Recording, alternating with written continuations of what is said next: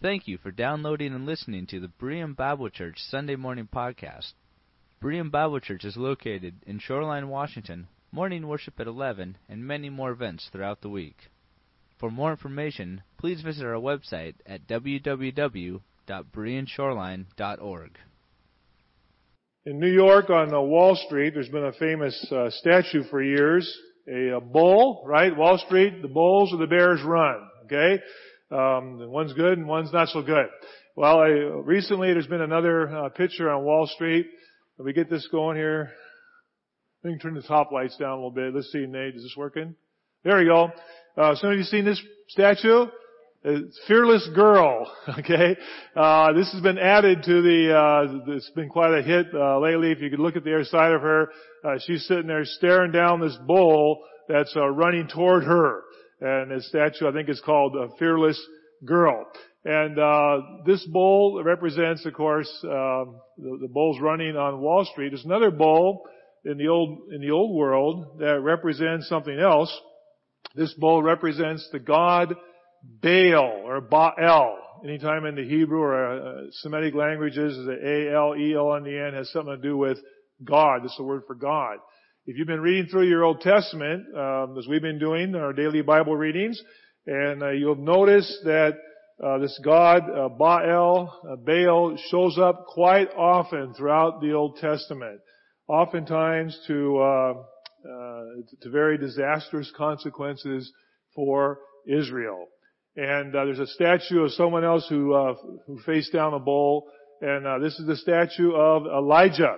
And when we were there last May, we went to this site on Mount Carmel, and we saw this statue on the site, presumably the mountain where Elijah faced down the bull, faced down the god of Baal.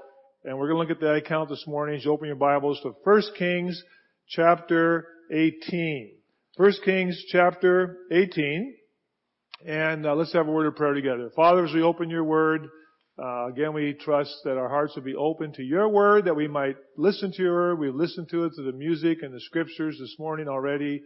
May we continue to focus on you, and may you speak to our hearts today. In Christ's name, amen. So when we were in Israel, we visited this spot. And if you look at chapter 18 of 1 Kings, this is a very well-known story. And you can turn some of the lights on up here, maybe the front ones for me, Nate. Could you, the ones up here? There we go. That's good. Okay. I think you can still see. And, this account takes place at, Mount Carmel. And if you might be familiar with this story, but if not, you can take time and read through 1 Kings chapter 17, 18 yourself. We're going to look at some of the highlights of this morning. And that is in verse 16. So Obadiah, who was a prophet whom Elijah had come to say, go tell Ahab I'm coming to see him. Obadiah says, no, he's gonna kill me because you're not gonna show up. Elijah says, yes, I will be there. You go tell King Ahab. And Obadiah went to meet Ahab and told him. And Ahab went to meet Elijah. And when he saw Elijah the prophet, he said to them, is that you, troubler of Israel? And we'll come back to why there's trouble in Israel. Elijah says, I have not made trouble for Israel, but you and your father's family have. You have abandoned the Lord's command and have followed the Baals. Summon the people from all over Israel. Meet me on Mount Carmel and bring the 450 prophets of Baal and the 400 prophets of Ashtoreth who eat at Jezebel's table. So, the god of Baal is the god of fertility of the land. He rides on the thunderstorms. The bull represents him. And he is the god who in the Middle East was so important to these people because he was the god of rain and of storms. And this is a land of agriculture, and they depend on this. It was very critical. And when there was famine and lack of rain, he was the one who provided it. And when times were good, he was the one who provided it. And so they worshipped him. And Ashtoreth was a female equivalent, Ashtoreth, goddess of fertility, that these were the two primary pagan gods that were worshipped in Canaan during this time. Mount Carmel is This is north along the coast of Israel. As you come in from this area here of Jerusalem and Tel Aviv, when you travel north, and just before you come across this Jezreel Valley to Nazareth and over to Galilee, Mount Carmel sits right up here looking out over the port of Haifa today. And it was in that location, toward the coastal plains, that they gathered, that Elijah says, bring the priests, bring them, and we will find out who is God. Bring them to Mount Carmel. And they come to the the mountain range of Carmel. Really, it's a mountain range that separates the Shephelah, the coast that flows down to the Mediterranean Sea, up to the mountain range, and then to the east, the Jezreel Valley, and the area to Galilee, and over to Syria, up to Lebanon, in this area here. And so he says, gather them together there.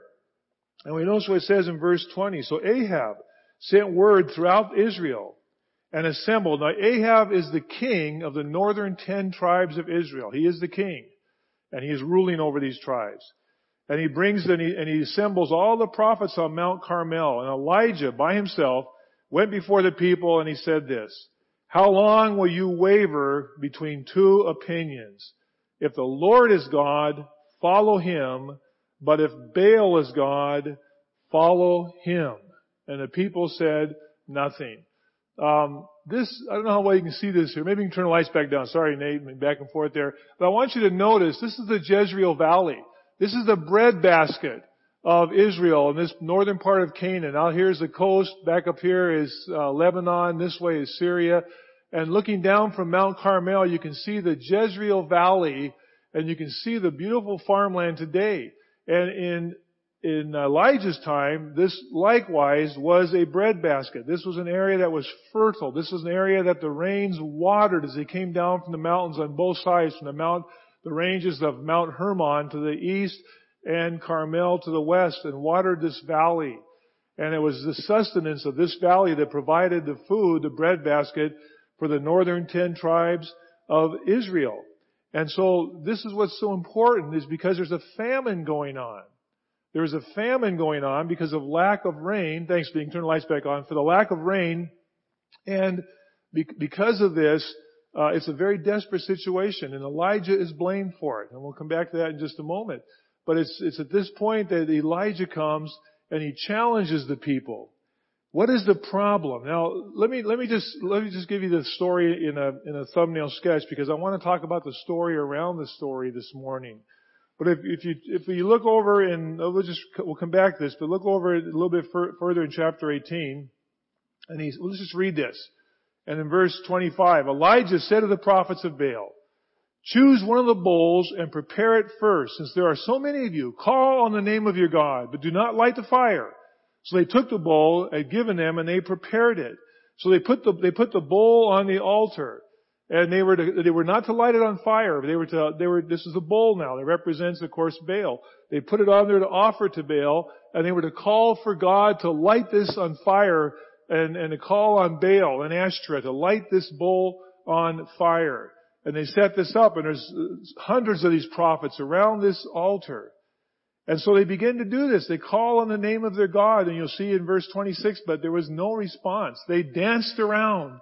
Elijah at noon began to taunt them. Shout louder, he said. Surely he is a God. Perhaps he is deep in thought or busy or traveling. Maybe he is sleeping and must be awakened. Now you might think that's just kind of humorous, but we have accounts from the old world of exactly this, that there's accounts that they understood Baal was gone visiting somewhere else, and he was away and needed to come back. And so what Elijah is taunting them with is their own thoughts about a God who is so feeble and so weak that he's here and then he's there and he can only do this in one place. But he taunts them.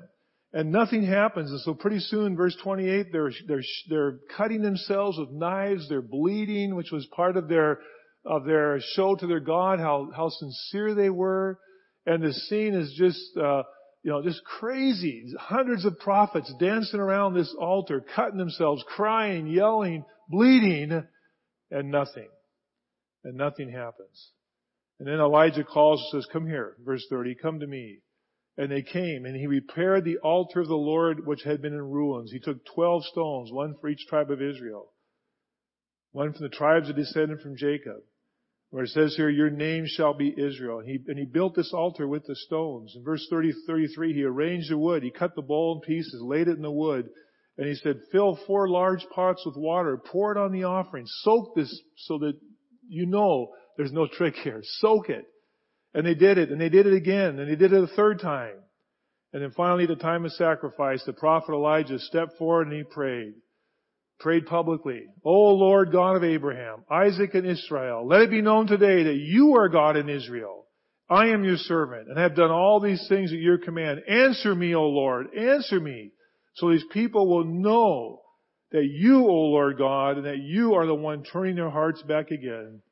And fire from the Lord fell, burned up the sacrifice, the wood, the stones, and the soil, and licked up the water in the trench. And the people cried out, Yahweh, the Lord, He is God. Yahweh, the Lord, He is God. Now, what's going on? So you know this story, most of you, I think. And it was a fantastic display of God's power and the change that it brought in the people's hearts. The story around the story has to do with rain. It has to do with Baal's lack of ability to provide rain and God being in control of the rains and the weathers. But what is the problem? The problem in Israel, my friends, if you look back at chapter 18, and you'll see here that Elijah says to the people, when he comes forward to speak to them, and he says to them, Get the 2 bulls, but in verse 21 he says, how long will you waver between 2 opinions? How long will you waver between 2 opinions? If the Lord is God, then follow Him. If Baal is God, follow him. What was the problem in Israel? As you read through these passages in the Old Testament, you're going to find, you might think that the problem in Israel is that the people just completely forgot about Yahweh and had nothing to do with Him anymore. The problem in the northern 10 tribes it's what we call syncretism. You know, some of you remember the old days when automatic transmissions first were the cool things, it's synchromesh, that the things, they work together, the transmission just works together by how it synchronizes. And syncretism is, you take this, and you take this, and you take this, and you make them work together. The problem in Israel, friends, is that Yahweh was just one of another of the gods. It wasn't so much, and in fact, it's the same thing you face today. If you go to people today and share your faith, you don't know too many atheists. You don't know too many people. You might know some, but you don't know too many who flat out say, there's no God. No, there's no God. It's, that's fine for you. But all gods are the same, right? They're all what? Roads up the same mountain. And this idea that this syncretism, that's fine for you, but this is fine for them, and this is fine for them, and this is fine for them, where it's all the same. And this is what Israel was doing. Yahweh was just another one of the gods. And so you'll see this throughout the Old Testament. And Elijah comes and says, look you gotta make a decision. How long are you gonna waver between the two? How long are you gonna do this? If God is who He says who He is, then Baal worship and Asherah worship are not allowed. You can't have both. It's one or the other. Which one is it? And so he gathers the people together. And he said, we'll have this contest. Call on your God and let's see if He answers. I'll call on Yahweh and let's see who answers. And we know how the story comes out. The story around the story, if you go back to chapter 17 and verse 1. Incidentally, this time of Elijah is an important time in Israel's history. If you look at the Bible, in Israel's history, there are 3 times, I'm going to use this, I'm just coining my own phrase. There are 3 times where you're going to find this explosion of miracles. This intense time of, we read the Bible and we see the miracles and we think every day these people live with these miraculous events. Well, yes, but there were times where there was this concentrated kind of explosion. I want to suggest to you, one is the time of Moses in the Exodus. For 1 whole year in the land of Egypt, those miracle after miracle after miracle that devastated that land over a time of a year. The crossing of the Red Sea, the water from the rock, the manna from heaven, the quail from heaven, this explosion of miracles that grab Israel's attention. I think the second time in the Bible where you'll see this concentration of miracles is the time of Elijah and Elisha. Read this section of Scripture, and you will see miracle after miracle that you probably, if you start to read through it, will remember, oh yeah, I've heard that story. This explosion of miracles. I think the third time is the time of the Gospels and the book of Acts. And every time, it is never, the miracles are never an end in themselves. The miracles are always there. They are always there to support the message to God's people. You better listen. This is a critical time. Listen to what God is doing. Understand, He is God. And this is that time in Elijah. And you'll notice it says in chapter 17, verse 1, Now Elijah, the Tishbite, from Tishbe in Gilead, said to Ahab, As the Lord, the God of Israel lives, whom I serve, there will be neither dew nor rain in the next few years except at my word. Ahab, there will be no rain. This is the Jezreel Valley. This is the breadbasket that they depend on. And Ahab comes and says, Elijah comes and says, King Ahab, there is not going to be any rain until I say so. Now, you have to understand, if you go back just a little bit in chapter 16 and verse 29, it gives you a little history of Ahab. In the 38th year of Asa, king of Judah, the king down in the south, the two tribes of Judah and Benjamin, Ahab, son of Omri, became king of Israel. He reigned in Samaria over Israel 22 years. Ahab, son of Omri, did more evil in the eyes of the Lord than any of those before him. That was quite a feat. You read the history.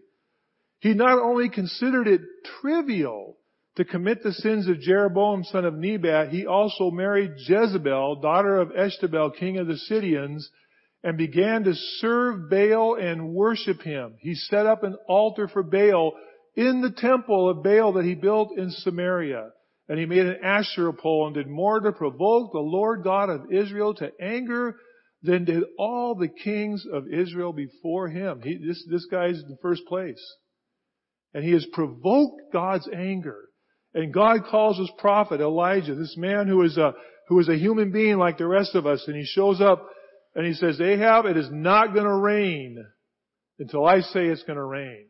And over 3 years, and listen friends, in a place like this, and an economy like this is devastating. There is no food. There is no water. This is devastating. And you read what happens in the miracles with Elijah and the widow and so on. This all takes place in this context. And this is why when Ahab meets Elijah, he says, you troubler of Israel, you've done this. We all know you're the one who did this. Because he said it's not going to happen again. It's not going to rain until I say it will. What's interesting is, it's in James chapter 5. Put something in Kings here. Put a piece of paper or something in Kings there. And go to James chapter 5. And in James chapter 5, we get, as we do so often in the New Testament, we get some parts of the story that are not in the Old Testament, but we believe the New Testament's inspired by God, and so this certainly took place. And the context of James chapter 5 is the prayer of faith. Now we could have a whole other sermon here on this. We know there's healing involved, there's the anointing with oil, and so forth. But the focus of it is prayer and faith is the focus. And I want you to notice what he says here in verse 17 of chapter 5. James, brother of our Lord Jesus Christ, says this, Elijah, and this is the end of his epistle almost, Elijah was a man just like us. He prayed earnestly that it would not rain. In the Hebrew here, it's a Hebraism. It's literally is, in prayer he prayed. There's no way to say it any stronger than that. It's a very unusual way to say it. In prayer he prayed. This gives you this idea. He just prayed fervently. He was on his knees and he prayed. He went before God.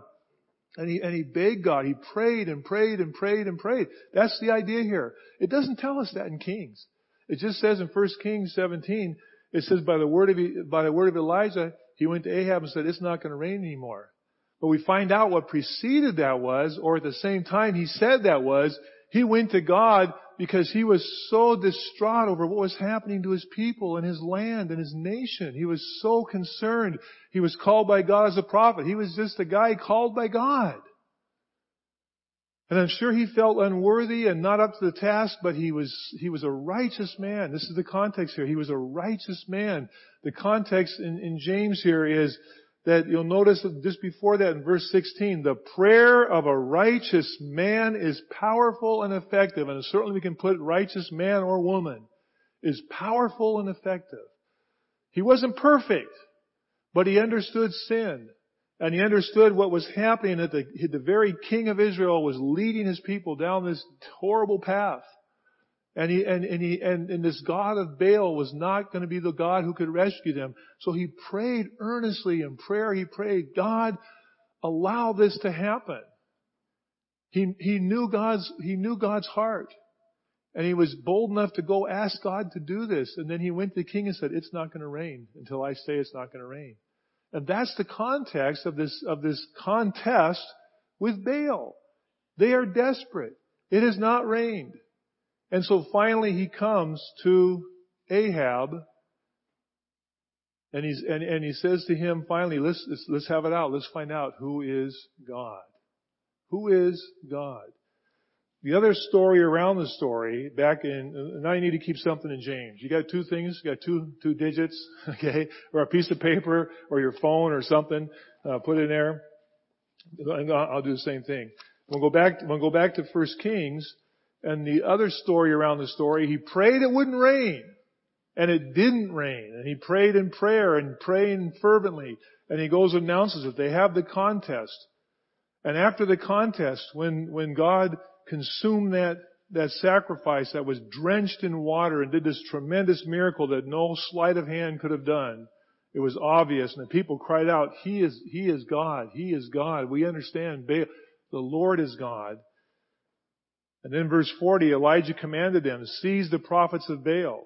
Don't let anyone get away. And they seized them. And Elijah had them brought down to Kishon Valley, and he slaughtered them there. Well, I think that's the background of this picture here. If you notice in the bottom, there's a prophet of Baal. Okay? I think I showed you a picture, and it was Steve Snow. And I showed you a picture where Steve Snow was standing right over here, and it looked like he was going to slice Steve in half there. The picture I showed. But it's the prophet of Baal who's on the altar there. That's what that statue's all about. And that's why that's there. And that's why we went to that site and looked out over the valley as well. But then I want you to notice the story around the story here. After they punished these prophets of Baal, they deserve this. Verse 41, Elijah said to Ahab, go, eat and drink. Eat and drink. For there is the sound of heavy rain. And Ahab went off to eat and drink. Elijah, this righteous man of faith, he heard the sound, but it wasn't raining. But in his heart, he heard the sound of heavy rain. And I want you to notice what he does. Elijah climbed to the top of Carmel, further up than we were. He went to the very top of Carmel and looked out over that desolate and dry valley. And he went up there, and it says, when he gets there, he bent down to the ground. He put his face between his knees. What is he doing? James chapter 5, and he prayed again, and it rained. He didn't just sit down and say, okay, that's it. This is on the schedule. I know it. I'm good. No, he went up there. He already told Ahab, I hear the sound of rain. I can hear it. I can hear it. It's dry as can be. There's no water, but I can hear it. Go eat and drink, Ahab. And Ahab did it. And he puts his head between and he begins to pray. And once again, Elijah is in prayer, praying fervently, begging, imploring with God, you can do this. And he sends his servant. And he sends his servant, and he says, go look toward the sea. He told his servant. And the servant gets up, and he looked. And he comes back, and he says, there's nothing, Elijah. There's nothing there. And Elijah, 7 times, go back and look. Go back and look. 6 times he comes back, Elijah, there's nothing there. It's not raining. It's as dry, it's as beautiful as it is outside. There's not a cloud in the sky. But finally, the 7th time, he comes back. The number of perfection, right? In the Old Testament. He comes back. He says, I see a cloud. He's looking off to the west because Mount Carmel is facing off to the Mediterranean Sea. I see a cloud the size of a man's fist out there over the ocean. Now, I don't know if that meant if he looked up and he lit his fist and measured it, that'd be a pretty big, actually be a pretty good sized cloud. I think it's more he looked out there and said, there's just a speck out there, Elijah.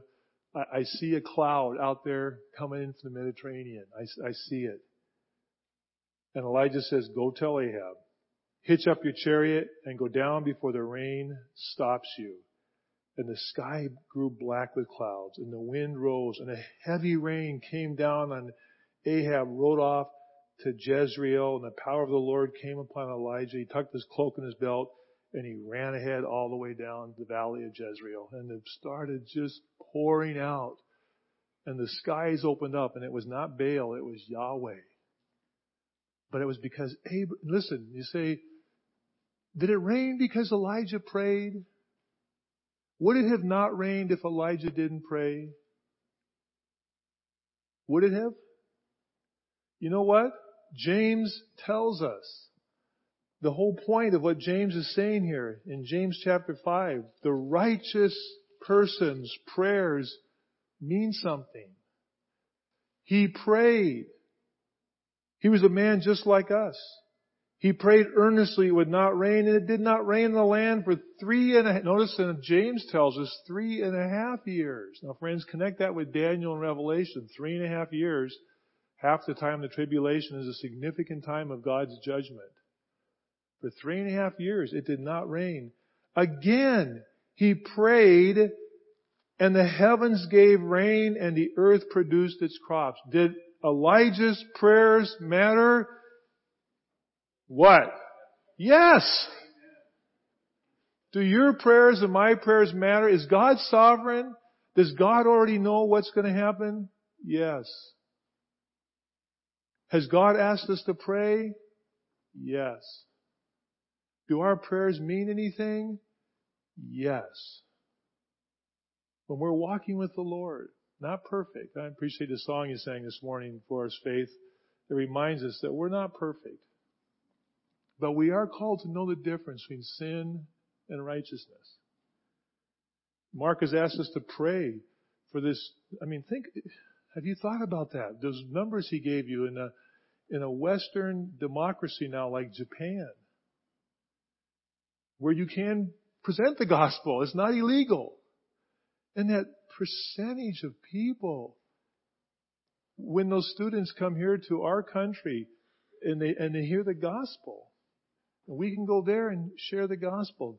Do our prayers really matter? When someone like Mark asks us to pray, do we say, okay, I'll remember that, and then 3 months later, did you remember to pray for them? I'm just as guilty as you, and say, oh, yeah, I forgot. Pray. It matters. Elijah, the story around the story of the contest at Carmel is that prayer matters. Elijah begged God, don't let it rain. And then after he announced to Ahab, he went and prayed and said, God, let it rain. 6 times. Elijah's not raining. Go back. Keep going. I'm going to keep praying. I know how long he sat there with his head between his head between his knees, begging God, and the skies opened up and it rained. The story around the story. The prayers of a righteous person matter. The story around the story, friends, is, as we've been reading the Old Testament, and I've been reminded over and over again, it's so easy to look at those people and say, how could they not get it? How could they sink so low? How could they sacrifice their own babies to Molech? How could they worship Baal and think that pagan god represented by that bull is somehow something to do with their lives? This God who they even recognized took vacations and went away and took naps?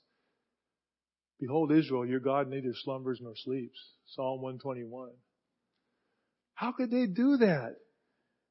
And you read those accounts and you think, how could they synchronize everything else and mesh these things together so they all God was just another part of all the other gods? And I'm reminded, here we are today with the Holy Spirit in our lives. Indwelling Holy Spirit. And how often do we synchronize and try to mesh everything else together and justify it? I know I do. And I assume you do too sometimes.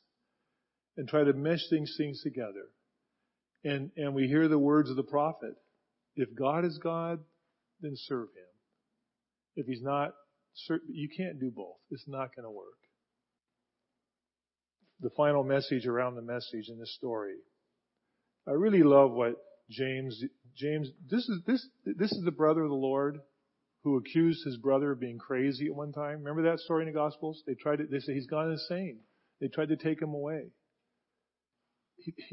After Jesus died, he comes to it. And James, the brother of the Lord, he reminds us, Elijah was a man just like us. Just like us. Mark reminded us, God calls you and you think, this is not my field. I'm an engineer. I can talk airplanes, But God calls you to it. God never calls you to something He won't equip you to do. We got this picture of Elijah with that statue, right? I mean, look at him up there. I mean, that's a great picture. He's powerful. And the whole country, everybody changed and everything changed because of his faithfulness, his prayers, his pleading with God. But let me conclude with this. I think you probably know what happens next. Because what happens next is, the next day, Ahab's wife, Jezebel, right? It doesn't have a good ring to it, does it? Says, I'm going to get that man. I'm going to get, who does he think he is? I'm going to get that man. And what does Elijah do? What's he do? He runs away. He runs all the way to Mount Sinai, to Mount Horeb. He goes all the way down to Mount Horeb. And he says, God, just take my life. Now this is the man who right? Says, God, I've had it. Just take my life. It doesn't seem to make any difference. Just take me. Take me now. God comes to him with an angel and feeds him and says, hey, what are you doing down here, Elijah? Just take my life, God. He was a man just like us. He was just like you, just like me. He was a human. He wasn't a superhero. He was not a Marvel comic person. He was not Spider-Man. He was a person just like us. And he was discouraged. He was so discouraged, he just ran for his life because of Jezebel. He ran for his life. And said, just take me, God. This whole thing, I'm just so discouraged. Just take me. In chapter 19, God comes to him. Elijah's down at Mount Sinai, and he's in the cave. At Mount Sinai, where it all started for Israel. And the Lord comes to him and it says, Elijah, go out there and stand in the doorway of that cave. Verse 11 of chapter 19. Go out and stand on the mountain in the presence of the Lord, for I'm about to pass by. Now, this is the same God who just consumed that altar with that blast of fire and power. He says, Elijah, get out there. I'm going to come by. You get ready. I'm coming. And Elijah goes out there. And it says, a great and powerful wind tore the mountains apart and shattered the rocks before the Lord. But the Lord was not in the wind. After the wind, there was an earthquake. Some of you have been in earthquakes, right? I've been in a few smaller ones. Well, they were too small. One of them. Standing right in my office the last time it happened. And after the earthquake, there was nothing. And after the earthquake came a fire, and the fire that consumed that, so the wind's tearing the rocks apart. The earthquake is shaking the ground. The fire comes and consumes, burning hot, burning in front of Elijah. But God wasn't there yet. And after the fire came really, Hebrews says, a sound of nothing. A gentle wind. After the fire and after the earthquake and after the storm, there was a gentle sound of nothing. And God was there. And God was there. That's how he appeared to Elijah. And he says to Elijah, Elijah, what are you doing here? What are you down here in Mount Sinai? And Elijah says, I've been zealous for the Lord God Almighty. The Israelites have rejected your covenant. They've broken your altars. They put your prophets to death. The sword, I'm the only one left. And now they're trying to kill me. She is trying to kill me. And I love what the Lord says to Elijah. Lord doesn't berate him. Lord doesn't remind him, Elijah, what's wrong with you? Don't you get it? He just says, Elijah, it's not true. There are several hundred other prophets who have not bowed to Baal. You should know that. Elijah, here's what I want you to do. I want you to go back, do this, do that, and go find Elisha. And he does it. And he does it. Friends, the story around the story.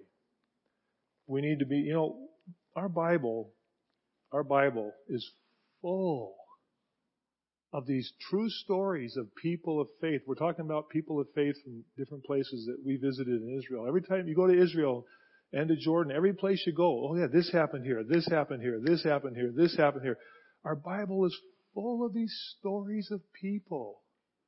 Why didn't God use that space to answer all of our questions of theology? Why isn't the whole Bible the book of Romans, huh? Listen, friends, it's a reminder to us, if we take time to read it, that God's work is not done by Marvel comic superheroes. It's done by people like you and people like me who know if anybody really knew what we were really like, they probably wouldn't even like us. No one but me knows how unlikely I am to be in this place, to do this thing. God, that's the whole point. Because doesn't Paul say, listen, if you line up the sinners in the whole world, the first person in line is me. I tried to kill Christians. But God did that on purpose. So nobody would think they're beyond God's call of grace and mercy and God using them to accomplish His will. It doesn't have to be on Mount Carmel. It may be in your own home with your own children. It might be in your own quiet time with your own prayers. It might be helping out in Vacation Bible Adventure, working at camp. It might be sharing at Boeing with the other engineers. It might be at the workplace as you're building. This is exactly how God's work gets done. And I'm so thankful that it was the still, small voice that God showed up with Elijah to remind him, it's not what you think, Elijah. This is my work, not yours. That's what God has called us to. Let's close our service, our final hymn. Come up and share our worship time. God is good. God uses us. God calls us. We don't deserve it, but we're here today because of Him. Would you please stand with us as we share our last song, All That Thrills My Soul is Jesus. Let's close our service in prayer. Heavenly Father, we've just sung, all that thrills our soul is Jesus. In our blessed Lord, we see the face of God. And we are reminded that our Lord Jesus Christ was tempted in all ways, like He experienced humanity to the fullest. He was hungry. He was tired. He was tempted and tempted and tempted and tempted without sin. And because of that, Lord, we have salvation today. And we come to You and we thank You And Father, we pray that you would humble our hearts, but that you would open our hearts to see your hand at work wherever you have called us, not to where you've called someone else, but where you've called us. And that we, with the saints in the Bible, men and women, would stand by faith, that we would be servants, we would pray and pray and pray and never give up praying, and that we would walk with you this week. All that thrills our hearts this day is our Lord Jesus Christ. We've gathered in His name, we leave this place, and we say together, Amen.